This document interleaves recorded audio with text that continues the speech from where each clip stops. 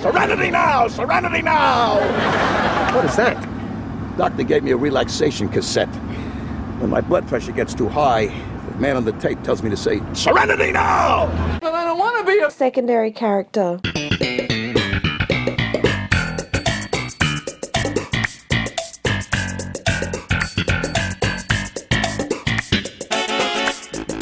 Steven, you're not getting my water pick. Serenity now!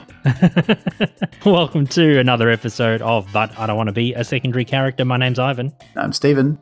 And this week we are doing our final Season 9 episode of this podcast series and our third last episode overall. We're talking about the Serenity Now and its secondary characters. Yeah, classic from Season 9 and one of the most famous Seinfeld lines to ever emerge from the show, without a doubt. Yes, Serenity Now, Insanity Later. Yeah, I forgot about the Insanity Later part until I watched this episode for, our episode of the podcast. Completely forgot about that part, and then I watched it. I'm like, oh yeah, that's part of the, it's not as well known as Serenity Now, but yeah, completely slipped my mind. Yeah, it's a good one, and it's the last time we see Lloyd Braun in the whole thing. Lots of finals this week. Lots of finals. I know, we're so close to the end. It's very sad. Yeah, it is sad. If you've been with us from the start, we just ticked over our 4-year anniversary, and yeah, it's been a hell of a ride. And our last 2 episodes, we've got some special guests on, one who you know and a brand new one, but we'll reveal those details a bit later, which we're excited about. And it's all coming into an end. So lots of feelings, like Jerry in this episode. Lots of feelings. What is this salty discharge, Stephen? Exactly. Yeah. We'll be crying and trying to figure out what the salty discharge is on our final episode in a couple of weeks. If you want to tell us what the salty discharge coming out of our eyes is, you can send us an email and tell us what it is. bidwabaspodcast@gmail.com, and you can find us on social media at BIDWBASC,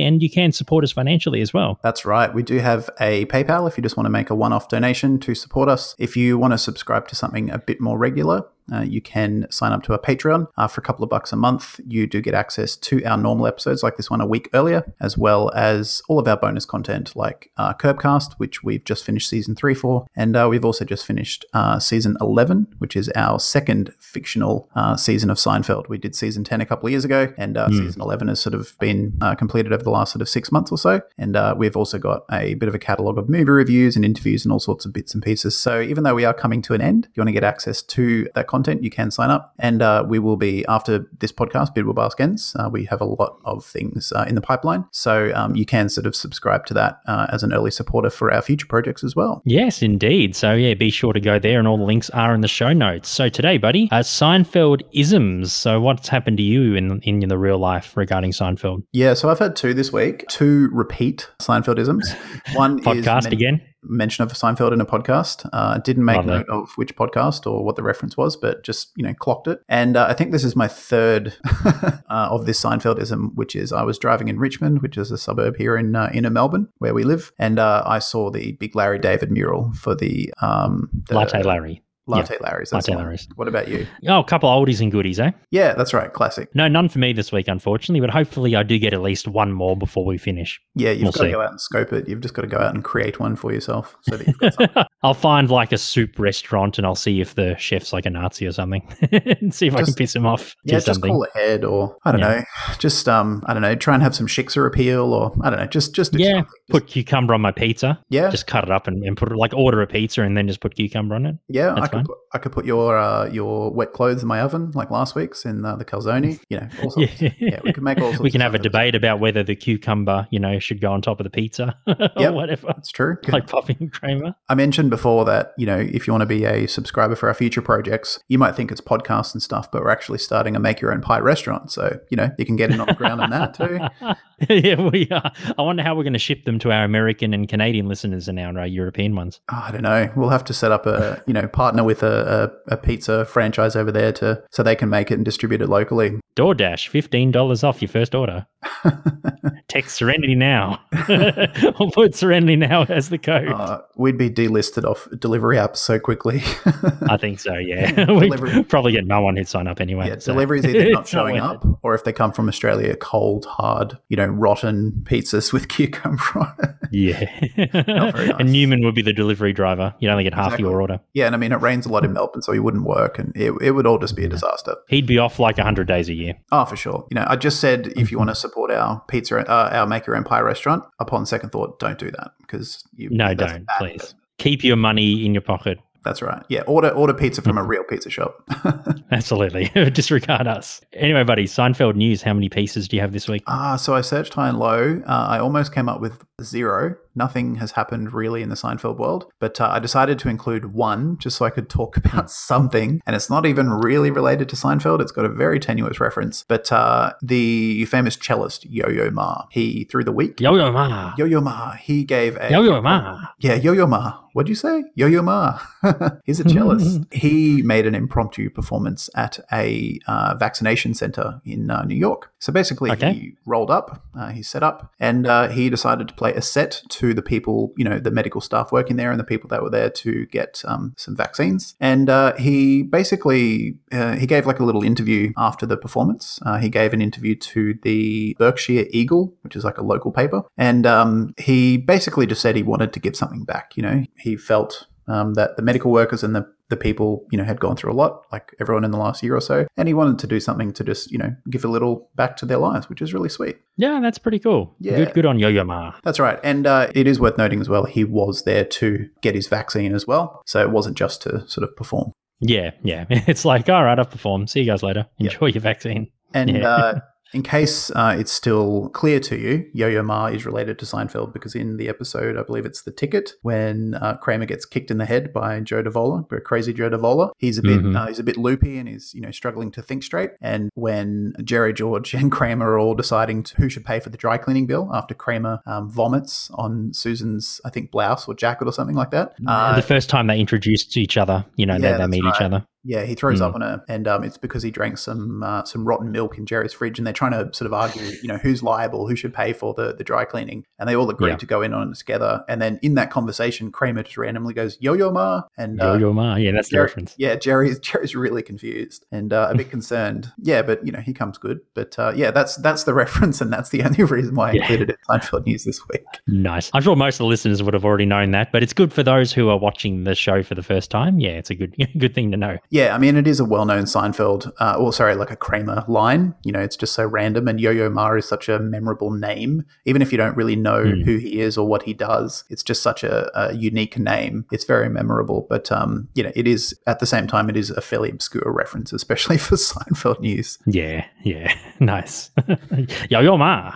Yo-Yo Ma. Yo-Yo Ma. All right, we're talking about the Serenity Now and its secondary characters. Serenity Now was from season 9. It is the 3rd episode of the final series or season of Seinfeld. First aired in the US on October 9th, 1997, directed by Andy Ackerman and written by Steve Corrin. In this episode, Frank sets up a new business selling computers and hires George and Lloyd Braun, Matt McCoy, to compete against each other in a sales contest. But Frank's relaxation technique drives everybody completely nuts. Jerry's new girlfriend, Patty, Lori Loughlin, encourages him to let his emotions out. Kramer takes Frank's screen door and puts it up on his apartment, creating Anytown, USA.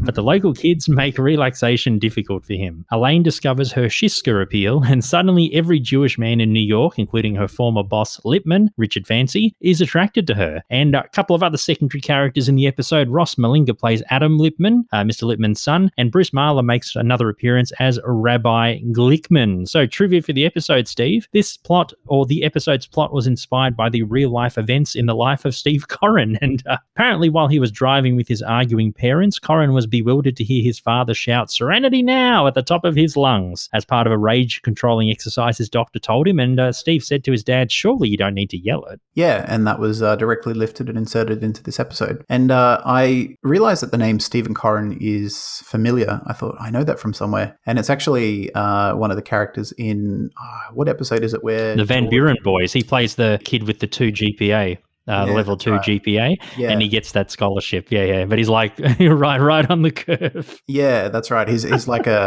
before he joins the Van Buren Boys, he's a little protege of Costanza's. Yeah, but he's not like smart or anything. He's just like an average kid. Yeah, and that's what attracts Costanza to him. The fact that he can't really be upstaged by an average kid. Yeah, but the name of the character, he was named after the Steve. Yeah, the same guy.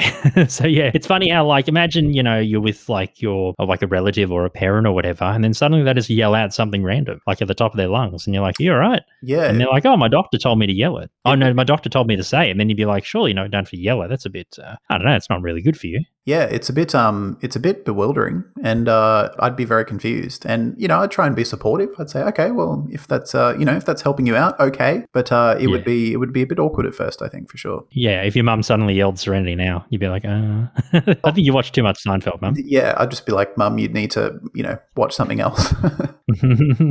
Yeah, for sure. I know. It's just funny how you're right. They lifted it straight from Steve's family life into the episode. It's brilliant. Yeah, they do that a lot, but this is one of the better storylines I think they've lifted into real life. And I like, for sure. A lot of the time when we talk about these sort of trivia points, the storyline in the episode is always an adaptation of what's happened in life. They change a few details or they've just cherry-picked bits and pieces and put them in the episode. But this is just a one-for-one lift.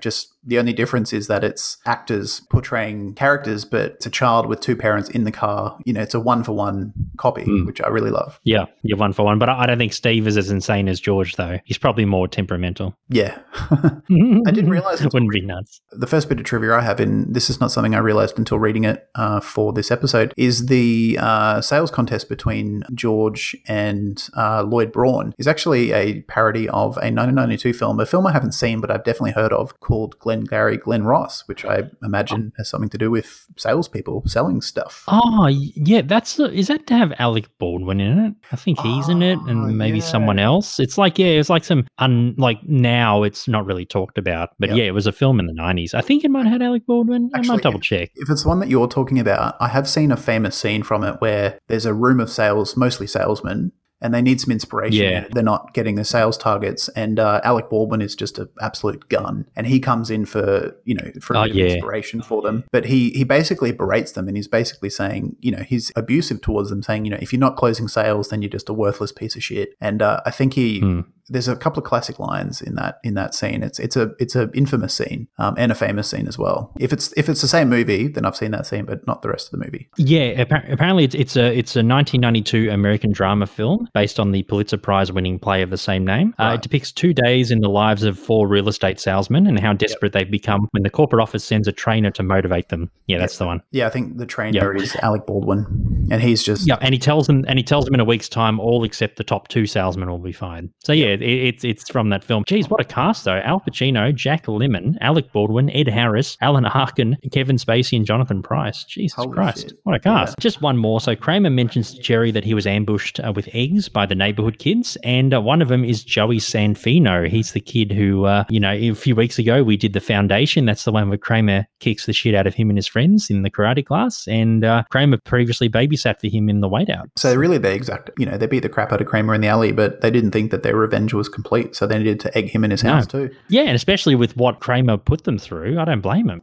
Joey and his mates are just like, the neighborhood kids are just destroying him. Yeah, I mean, they all got in one beating to Kramer, but Kramer got in repeat beatings. So, it still needs to be evened out. Yeah, plus they're a bit older too. So, they're, more rebellious. They're probably getting close to teenagehood by That's stage. True. So they're like, fuck it, let's get this guy. Yeah, teenage level pranks as well, egging and then shaving cream his screen door and stuff. Hoochie mama.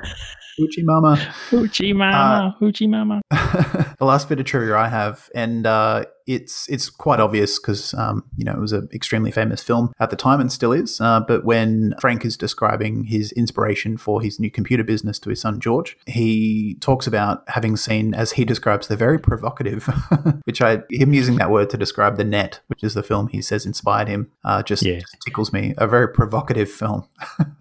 Provocative film. Yeah, it's just like a popcorny, it's like in the 90s how everything was like, tech, cyber, and it was just like so outdated.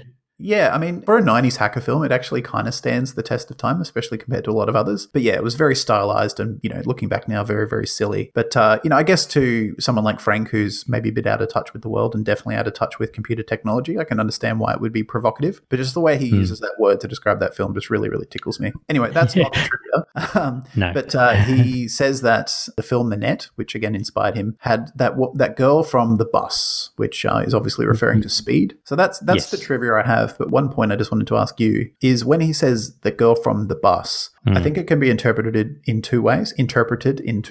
One being the bus is the title of what he thinks is the title of the film. So, the capital bus, or just lowercase the bus, like that girl from the bus, like just describing the fact that the film has a bus in it, not the bus being the title of the film. And I couldn't figure out. Oh, good question. Is he just saying, that girl from the bus, the bus was in the film and that's the only thing I remember? Or does he think the film is actually called The Bus, that girl from The Bus? I thought it was called The Bus. That's right. That was my interpretation. I thought maybe because Sandra Bullock is obviously the actress in question, but I thought that maybe he thought that, maybe Sandra Bullock appears in like films with the at the start of them. So she's in the net, the bus, the, Okay. Yeah. But it could mean maybe the girl, like maybe he couldn't identify the actress, Sandra Bullock. And so he thought, it's just the girl who was on the bus in that film. I guess it could go either way, really. But I like the idea where Frank thinks that the name of the film is The Bus. Yeah, he not only thinks The Net is a provocative film, but that Speed is called The Bus. Yeah, he's so insane that he could, he'd think that the film is actually called The Bus. Yeah, exactly. It reminds me of that classic Simpsons scene where Homer is talking to Lenny and Carl, and last night I watched a movie about a bus that couldn't slow down, or and its speed couldn't go below 50, but if its speed got up, he kept on saying speed. He goes, I think it's called The Bus That Couldn't Slow Down. Nice. Another guy who couldn't get the name. Yeah.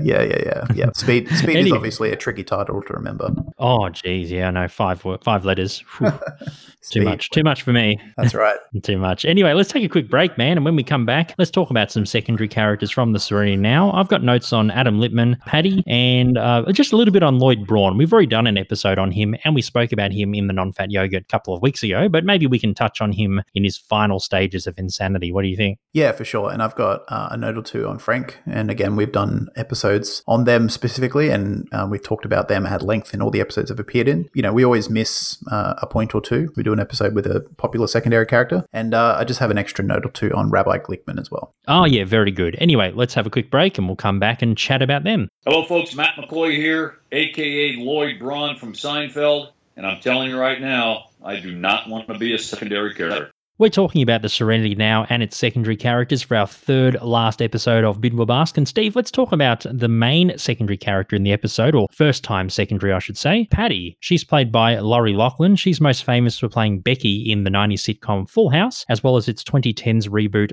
Fuller House. She's also had a starring role in the TV series Summerland, and she's appeared in other TV shows including 90210, Spin City, and Hudson Street. And Lori Loughlin made headlines a couple of years ago regarding college scam. Yeah, the college admission scandal. She was caught up in a scandal which I think involved around 20 or 30 people, many of them of high note, most of them sort of wealthy people who had access to, powerful people, I guess. And I'm sure you've maybe heard about the college admission scandal. It's a really interesting tale. There was a really good podcast series actually put out. I think there's a podcast called Gangster Capitalism, and every season is like a 6 or 8 part series about like a complex, long, white-collar crime. And in this, I think season 2 or 3, which came out last year, it was about the college admission scandal, and it's really, really good. Yeah. But yeah, she basically, her and her husband and a whole bunch of other people paid a lot of money to this one guy who had access to, a lot of sports coaches and sort of the movers and shakers within Harvard and Yale and the top Ivy League schools in America. And they basically bribed their way in to get kids, pretend scholarships so that they were guaranteed spots, even if they had average grades. So yeah, pretty controversial. And it's a shame that, an actress like Lori Loughlin, and especially a Seinfeld alumni, decided to do that and got caught up in a pretty shitty situation. Yeah, pretty shitty situation. But we're not talking about her though. But I guess we're going to talk about Paddy. But yes, a very shitty situation all around. That's right. Yeah. Anyway, Paddy, I reckon, Steve, as soon as I saw her scenes and watched the episode, I think she's only in like 2 or 3 scenes anyway. Watched her last scene where she leaves Jerry and walks out. I've picked her as possibly a psychologist or someone in that field. Yeah, no, I had exactly the same thing. I just said therapist, which is, could be a psychologist or psychiatrist. I'm thinking more psychologist. I'm thinking more psychologist too, yeah. I feel like she's probably so intrigued by Jerry with the fact that he doesn't show any emotions. So she probably wants to try and get him to become emotional. Yep. So do you think she sees him as a bit of a puzzle to solve more than a potential boyfriend, or maybe a bit of both? Probably a bit of both. Yep. Yeah. What about you? Yeah, no, I think that's a pretty good take. I just wanted to clarify why I think psychologist more than, say, psychiatrist is because she's more interested in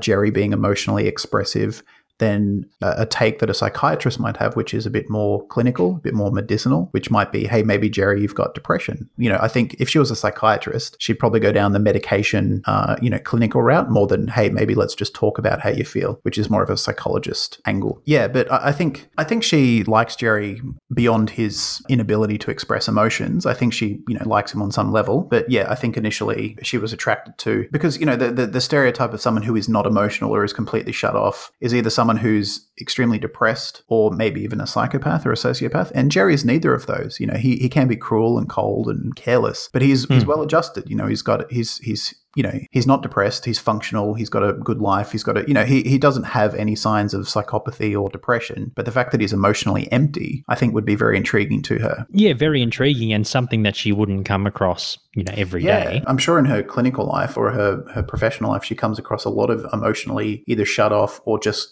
completely, emotionally people who don't have the capacity for emotions. And I would wager that most of those people would either be, again, severely depressed or maybe just sociopaths. And Jerry is neither one of those. So he's a bit of an anomaly in terms of someone who's emotionally closed off but doesn't fit a typical category of why that is. Yeah, and that's what makes him intriguing to her. Yeah, he seems well adjusted. He's pretty comfortable in his own skin. He's kind of upbeat. He's a comedian, but he's got no emotions. So yeah, that would be a very big puzzle to solve. And massive puzzle. Yeah. And it doesn't take much to, even though Jerry's justification for staying with her is that she's got a good body, it doesn't take much to sort of bring it out of him. She doesn't have to do a whole lot to encourage for him to express. And when it does happen, it comes out like a flood, and it really pisses off George and Elaine especially. They get sick of it real quick. Yeah, it's like suppressed emotions for the last, 35, 36 years that Jerry's been alive, or fictional Jerry anyway. And suddenly, if things are just bottled up and they come out, then it's not just like a drip, drip, drip. It's like a massive flood, like you said. Yeah, and the point that I'm about to make isn't about Paddy per se, but I think it's worth,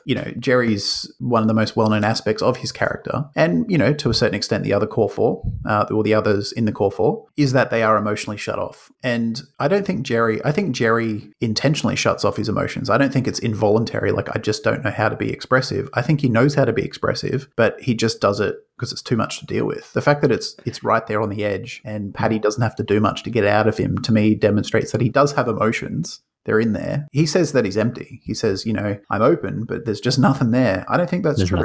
Because if there was nothing there, it wouldn't be so easy for Paddy to get the emotions out of him. I think there is something there, and he keeps them at bay intentionally because, for whatever reason. Adding to that as well, I think his emotions are skin deep. But I think with Jerry, he's such a man-child, and he wants to he's almost got like a Peter Pan complex. Yep. He doesn't really want to grow up, and I don't think he wants the responsibility of being an adult. So he'd rather, because obviously with responsibilities, things come out, emotions come out, and things can get pretty hectic, depending on what you're doing. But I think Jerry just wants to live in like that, childhood fantasy kind of world, with his baseball, his comedy. And yeah, I think you're right. I think it's more of like a voluntary suppression of his emotions. Yeah. It's just when he said, I'm open, there's just nothing there. I'm like, that's not true. Because if there was nothing there, then nothing would come out. But it comes out very easily. So yeah. Very easily, yeah. Yeah. And adding to your point about Paddy being a psychologist rather than a psychiatrist, a psychiatrist wouldn't try and let their patients get emotional and angry. They would, like you said, they'd use medicine and therapies to try and assist. But a psychiatrist, I think it would be unethical if a psychiatrist tried making you mad or making you cry. You know what I mean? I think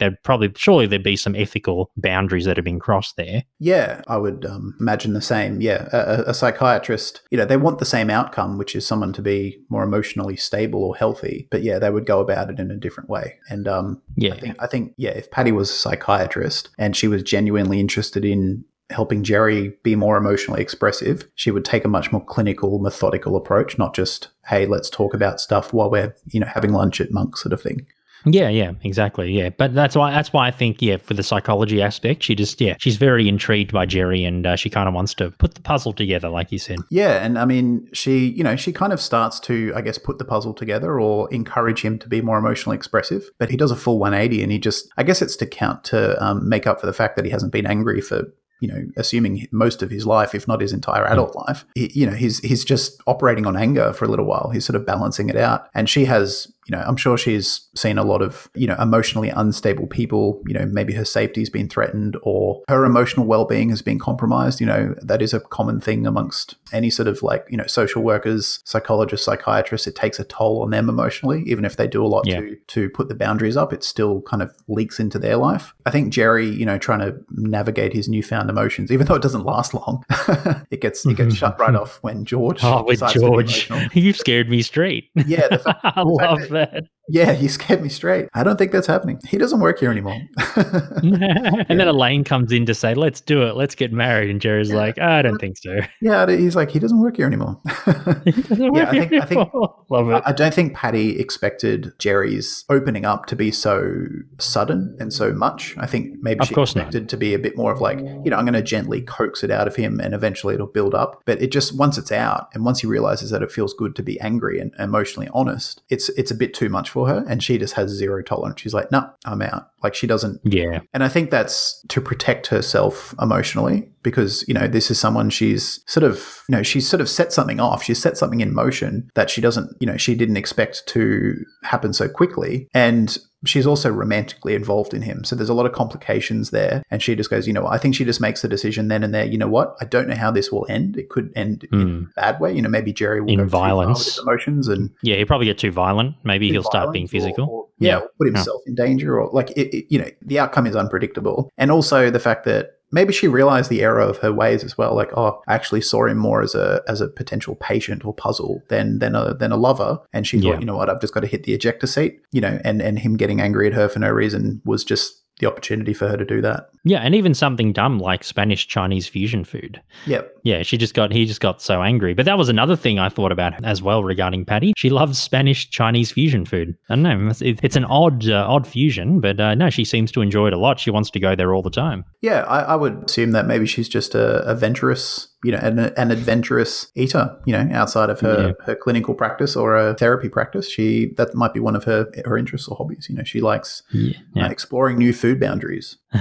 Just off the top of your head, what could you imagine a Spanish Chinese fusion dish as being like? I'm thinking maybe, like empanadas, maybe like the empanada filling in a dumpling or something. Yep. No, that'd work. Yeah. What about you? Was there anything off the top of your head? Well, the first thing I think of when I think of Spanish food is tapas. And, I could imagine tapas style food, but Chinese, like tapas style serving, small portions on a lot of plates, but Chinese food. So that could work. Or paella with more Chinese ingredients as opposed to Spanish ingredients. That'll work. Yeah. I think you could combine.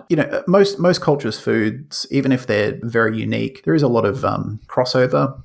Like there's always similarities you could use to combine them. Yeah, definitely. And sometimes they're so familiar or similar to the other culture that you mix them together and they're almost seamless. Yeah, exactly. And I mean, this is not directly related to what we're saying, but everyone attributes pasta and especially spaghetti to Italy, and rightfully so. It is the sort of the cornerstone of there and you, Ivan, your food culture. But if you go all the way back, I believe that pasta or spaghetti in its original form actually came from China and Italian. It did, yeah. Yeah, and Italian cuisine and Spanish cuisine is a lot closer together, or a lot, being in the same sort of area of the world, they use a lot of similar ingredients compared to China. So, there are sort of real life links if you really, really put it all together. Yeah, I mean, they're all linked together, for thousands of years, or linked together for thousands of years of cooking. That's right. And I mean, there's a couple of ingredients that tie it all together. I think one is probably garlic. I think garlic is used in every cuisine. That's basically universal, except in Transylvania, they don't need it. Yeah, that's true. That's true.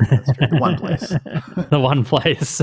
Not at Vlad's house. You can never get a good garlic chicken at Vlad's. It's funny though, in Transylvania, they've got the least amount of bad breath. So that's one benefit. They do, yes. No garlic. So they've got bad immune systems, but they've got great breath. So, it's a trade-off. Yeah, Tic Tacs, they don't sell them there. They think this is a terrible market. We gotta go somewhere else. Exactly. They're like, well, no one's got bad. There's no demand for this here. That's right. But anyway, Patty, did you have any other notes on her? No, that's it. We did a pretty deep dive, and we got a lot out of it, considering she was only in a couple of scenes, and she doesn't have like a wider range of character expression. Not a lot to work with. But I think considering how little we had to work with in terms of material, and what she showed of herself, we got a lot out of it. Oh, we did. And unlike other episode girlfriends, Steve, with Patty, she's not really like, because, a lot of episode girlfriends have like an idiosyncrasy, that Jerry either puts up with or doesn't like. But the joke is actually not Patty, but it's actually the joke is what happened to Jerry after Patty, did that thing. Yeah, that's true. Yeah, he's the one with the strange alien quality to who he normally is. Yeah, whereas usually the episode girlfriends with the alien quality. Yeah, that's right. Something different, yeah. And I like Lori Loughlin. I like how she just played the role straight. She didn't like try and become like a comedian or anything like that. Yeah, she just played it like straight. It's good. Yeah, no, she's she's a very thoughtful, well-adjusted woman. She's trying to encourage Jerry to be like, hey, it's actually unhealthy to bottle up your emotions. Why don't you give it a go? Let him out. Yeah, and what a mistake. Then she sees what she's unleashed, and she's like, no, I'm out. This is not as I thought it would be. So I think she's a very smart, switched-on woman. Yeah, because she, like you said, she probably had experience in the past with strange like stalkers and stuff. Yeah, or just she's probably seen a fair share of emotional instability, and I guess because Jerry's not a client, making him, not that it's her fault that Jerry becomes angry, but that was the outcome of her encouraging it. At least with a patient, there's a professional boundary there. It doesn't interfere with her personal life. If someone becomes emotionally unstable and she feels a bit unsafe or a bit unsure of how it will turn out, there's at least, a boundary between her professional setting and her personal life. Whereas Jerry, it's blurred together. So I think that's made the decision easier for her. She's like, well, I can't just treat him as a patient. I've got to, he's also, up until she breaks up with him, he's also her boyfriend. So yeah. Yeah. Just cut him loose. Yeah. Just, better for everyone. Indeed. Anyway, let's talk about Adam Lippman, huh? Sure. Played by Ross Malinga. He's most famous for playing Tom Hanks's character's son in the film Sleepless in Seattle. Oh, He's the nice. one that gets him and Meg Ryan together. Yep. He calls into the radio station and stuff, doesn't he? Yeah, he does. I think it's something like that. Yeah. I haven't seen that movie in years. Yeah, but I think he hooks up, his dad with Meg Ryan somehow. Or whatever. He's their Cupid. The Cupid, that's right. He's the matchmaker, the little boy.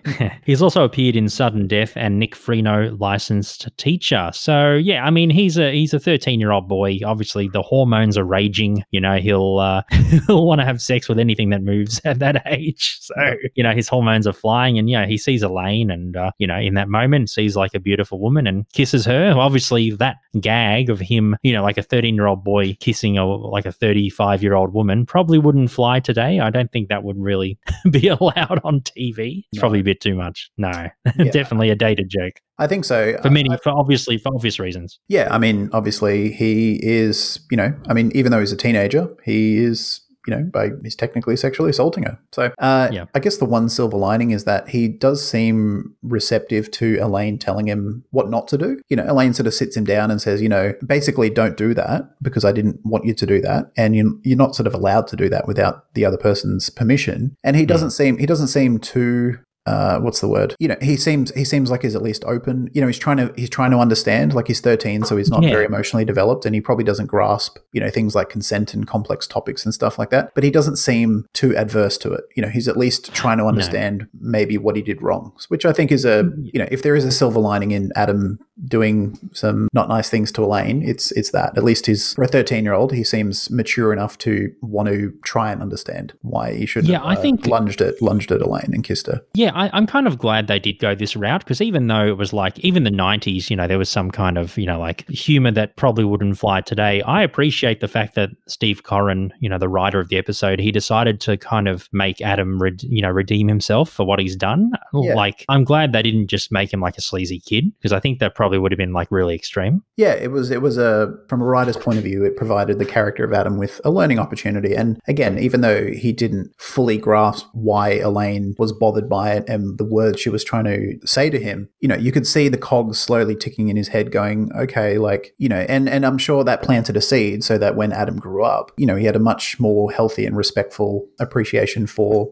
women's boundaries and just relationships in general. So I think, even though it might not have solved the problem straight away, I think it definitely planted a seed that, bloomed into a respectful adult later in life. Yeah, I mean, he was born in the right generation, and that's when, I guess, like the 80s and 90s, all this kind of stuff about, sexual assault and, equality and stuff. I'm sure that became more mainstream around that time. So he's probably already grown up in the generation, of like equality and, that sort of thing. So yeah, it was actually easier for him. He wasn't like from like the 1920s, where it was pretty, even the 50s where it was quite backwards in that regard. So he's probably progressive enough, as a boy to understand what he did was wrong. Yeah, that's right. I mean, he does push back a bit on it, when Elaine's like, no, I can't remember the word she uses, but she basically says, I didn't want you to do that, and you're not really allowed to do that sort of thing. And he does push it back a bit. He's like, but I'm a man, he's like, which kind of implies that, well, I'm sort of entitled to it in a way, but then she pushes back gently on that, and he sort of starts to come around and understand that, oh, okay. So yeah, the signs are there of someone who matures into a respectful young man, which is good. It's very good. You're 13 and I'm in my early 20s. Yeah. I love at the end, in the last scene we see of Adam, he looks at Elaine and goes, early 20s. Yeah, right.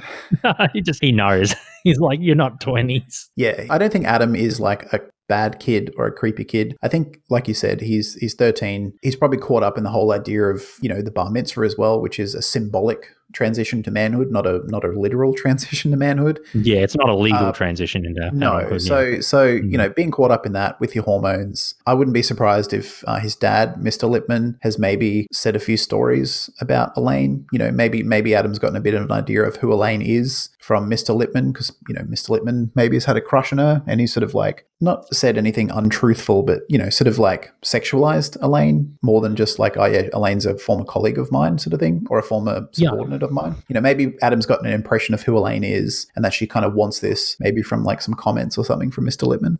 I think we've talked about Lippman when we talked about Elaine's bosses in the What's the Deal With episode way back when. I think we did say that Lippman did have a crush on Elaine. Yeah, and that's the thing. Yeah, and you're right. He probably just talks about Elaine all the time in front of Adam or to Adam. Yeah, I think it's the way he talks about her as well as the amount that he would talk about her. It's not just, if he was just talking about her in neutral terms in that, she's a former employee of mine and she did X, Y, Z, that's different. She's just a person that Mr. Lippman used to know, according to Adam. If Lippman sort of talks about her in like romantic or sexual terms, I think for an impressionable young guy like Adam, it forms an idea of who she is and that she would want me to kiss her. And then he has that idea when she turns up. And that's, again, it's a nice thing for, I guess, just, as a symbol of progression, and for Adam that, that idea doesn't last long. No, it has consequences, but I'm glad they kind of went that route too. Like I said. No, it's nice. Yeah. It was, it was unintentionally woke for a less quote unquote woke time. Woke time, yeah, it was very, very progressive, and I feel like with Adam, despite all that kind of tension and stuff he has, I feel like he looks up to his father. Despite Lippman's failings, he's tried doing a muffin top store, and he got Pen and Publishing went under because of his cold, and the translation issues with the Japanese investors and all that sort of thing. And he's had different various levels of success in his career, like Elaine puts it to Adam. And I feel like maybe Adam looks up to his dad. Yeah, I mean, Adam's still at an age where, and it happens to different boys and younger men at different times of their life. That whole idea of, you reach a certain age or a certain thing happens and you realize that your father is not perfect or not, you might be better at your father than something, or you might, see him fail or see him something, you realize that your father's not a superhero. And I think for Adam, he still sees, even though Lippman, he's not a failure as a person, but he has had failures, significant failures in his life. And for Adam, whether he chooses to ignore that or whether he's just unaware of it, or, whether he doesn't even want to believe it, don't know. I think he still sees Mr. Lippman as that sort of, my father can do anything. He's my hero, sort of, not just a person, as it's very sort of refreshing when you finally figure out that your parents, are just humans. They have as many flaws and shortcomings and regrets and mistakes and whatever else that we all do. I just don't think Adam's at that place in terms of how he sees his father yet. No, he still thinks, like you said, his dad's the superhero. They can do no wrong despite his failings. Yeah, and this might have actually been the start of that process for him as he thinks about, well, hang on, maybe Elaine is not the way my father talks about her. Sorry. And that sort of, again, he's going through a lot of changes in his life anyway. And I think this might be the start of how he might view his father differently. Yeah. This might be the first step in that long process. Oh, so deep. Yeah, that's what we do. We do. We talked about that, yeah. But anyway, that's all I had about Adam, really. Well, what about you, bud? The only other note I had is that I think the timing might not work out because, this is just at the cusp of the internet becoming, sort of, I guess, fairly common amongst most people's homes. Maybe in America it was different, where we were always a few years behind in Australia in the 90s and early 2000s. But at his age as well, his idea of like relationships or physical contact between men and women seems a bit porny. Yeah, yeah. So he's probably gotten an idea of like how men should act with women and vice versa, maybe from porn a bit. He's probably stolen his dad's videos and, like in the 90s, like videos and magazines and watched them. These days, obviously much easier with the internet to access that for a kid, but it was a bit harder, but he was still able to do it. And you're right, he had like an idea of, in his mind, what a woman should be. Yeah, and what they want, which is just not the case at all. Definitely not. No. Anyway, he became a better kid. That's all I'm going to say. And a better person overall. I think he did. Do you have any other notes on, you had some notes on Lloyd, is that right?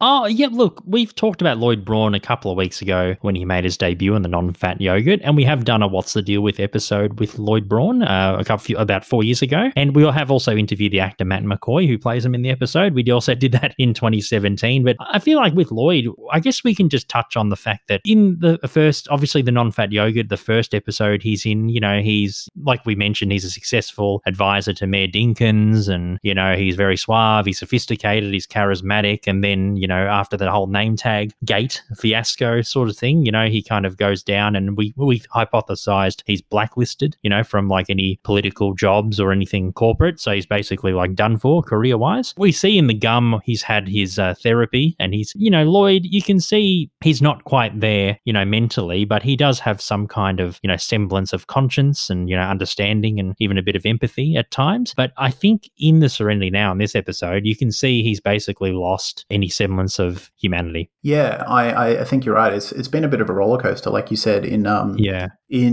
the non-fat yogurt, he's at the top of the world. He's killing it professionally. He's doing really well, and obviously the fall of Dinkins and his downfall is more than just a job loss. It's sort of everything that his whole identity, everything is gone. And, the respect, self-respect, prestige, the access, all of it gone. And he's still fairly at the bottom in the gum, but you can see signs, like you said, of him coming back up. He's on the upswing. But then in this episode, he's gone from reality. He's gone mentally detached. Yeah, he's detached. Like he rings the bell and the phone isn't even connected, and he's pretending like he either has like schizophrenia where he thinks people are talking to him on the phone, or maybe he has that determination and drive, to beat George and to be like a good business person or like good in his job. So maybe he I don't know, maybe in his mind he's talking to people and he still has that ambition to work, but he's not actually talking to real people. Yeah, so it's one of the two, really. Yeah, I think so. I guess the only sign of sanity in this episode is, at the end, he says, when he talks about the Serenity Now thing, and he shows a bit of self-awareness by saying, that's what happened to me. I tried it and it failed, and that's how I ended up in a psych facility. Mental institution. Sort of so he's got some self-awareness, so he's not completely detached from reality. He understands his own situation and what caused it. The only thing that occurred to me, another thing that occurred to me is that, because George was like,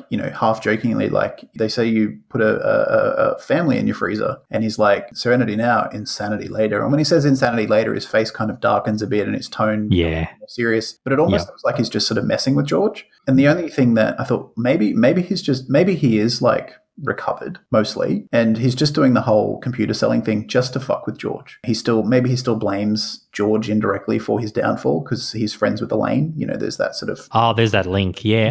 Okay. Link. So you think it's deliberate? He's deliberately doing it just to stir George. If he's so deluded and he's not even aware that he's talking to no one and his phone's not plugged in, the next scene he shows so much clarity. He's like, no, well, this is why I've fallen so far. He shows so much clarity and self-awareness. It just sort of doesn't really line up with him being, unless he said he's schizophrenic maybe, and he sort of shifts in and out of connection to reality, where one day he's very lucid and self-aware, and then the next day he's just completely gone. I don't know, just the fact that, again, when he sort of messes with George a bit by saying Serenity Now, insanity later, that kind of seems like in line with the idea of him maybe just doing the whole computer sales thing just to mess with George, just to have another thing over him, Yeah, I don't know. I'm not saying that my idea is stronger than yours. I'm just saying there's kind of evidence for many different takes, I think. Many different takes. Yeah, well, my take is I think Lloyd's gone nuts. And I think with the whole insanity later thing, like obviously, he probably has days where he's lucid and then he's, gone, like you said. But I feel like, he's basically leaned to like the insane part more than the sane part. So he does have some kind of semblance of sanity in his mind, but I think he's basically gone over the edge. So he says serenity now, insanity later. So I think George says the rumor of the family in the freezer. It can be implied to the audience that he did actually kill a family and put him in his freezer. There is an interesting fan theory that Lloyd Braun was actually the Lopper, which I think is kind of fun. Oh, yeah, that is a fun one. Yeah, that's cool. Yeah, so that means he'd still, because I think the Frogger comes out later in season 9, like about halfway through the season, or maybe like in the second half. Yep. It'd be interesting how Lloyd, Lloyd is kind of one of those, I guess we could say he's kind of like a functioning psychopath. Like he's able to like live day to day, but he has like murderous tendencies. That sounds fun. Yeah, I mean, as fun as murderous tendencies can be. Yeah, in like a comedic sense in a comedy show. Yeah.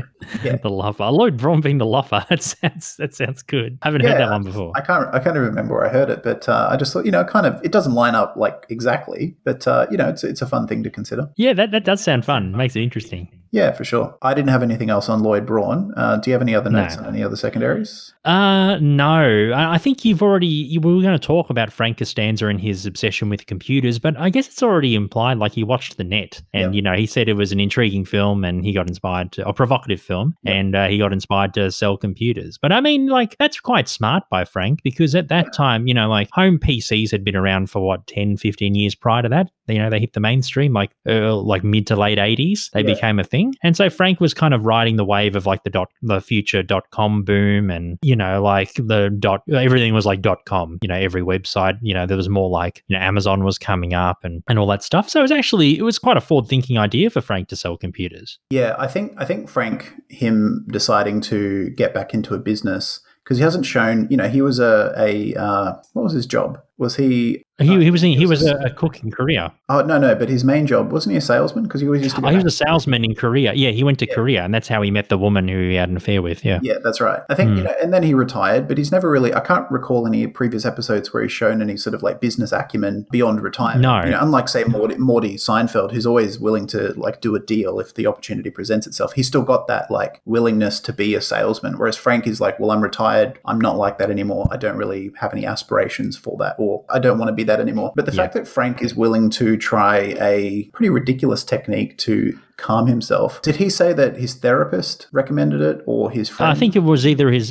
doctor or his therapist. Yeah, his therapist. I think no. He got a cassette tape recommended by his therapist, right. I'm quite sure. But the cassette tape, knowing Frank, the cassette tape probably just said, just calmly say serenity now, not like blast it. So he misinterpreted the whole thing. I think just following, the general timeline of Frank's life in the last 4 seasons of Seinfeld, at the start, like his insanity and complete, like just anger is, the through line for Frank and Estelle. But, Frank starts out completely like unaware of how crazy he is. He thinks that everyone else is he's almost paranoid and he's very angry and just sort of like cantankerous. But then he splits up with Estelle and, he's obviously a bit upset by that. And then they get back together and that's all good. I think maybe the marriage and the split up, the split up and then the reconciliation made him consider life a bit more and maybe want to improve his life a bit more. And, he's like, well, maybe I can do like a business, that will, make a bit more money. It's a challenge. I'm learning some new skills. I don't know anything about computer. And also the fact that he's willing to listen to like a self-help tape and try a fairly ridiculous way to calm himself. To me, that all sort of paints a picture of maybe he's on a bit of a self-improvement kick or, he's just trying to expand his boundaries or just push himself out of his comfort zone in whatever way he can and just move forward a bit because of the toll that his split up and reconciliation took on him. It's pretty common for people to examine their life after a traumatic and chaotic event. You sort of take stock and you're like, well, who do I want to be? What do I want to do? How do I want to spend my time? And to me, it sort of lines up that Frank would be in that sort of frame of mind and trying stuff out, like the computer business, like the self-help with the Serenity Now at this point in his life. Yeah, in his twilight years. He's got another, 10, 20 years to go? Yeah, and I think that's just another little part of the, long and winding and hilarious tale that is Frank Costanza. That is Frank Costanza, and he becomes a computer entrepreneur before it fails. It just seems like he's experimenting a bit. He's just trying things out. seeing what works, what doesn't. You know, he's trying to be a bit more inspired, trying to push his boundaries a bit more. I just think he's in that sort of frame of mind where you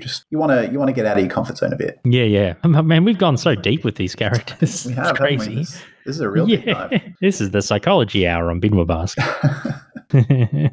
Anyway, that were all the secondary characters, man. Let's have one more break, and when we come back, we are going to wrap up our third last ever episode of this podcast. We're going to find out where the Serenity Now sits in our episodes we have done so far, and if any of today's newer secondary characters make our top 20. Serenity Now thing doesn't work.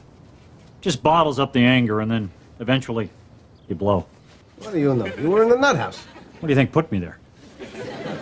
I heard they found a family in your freezer.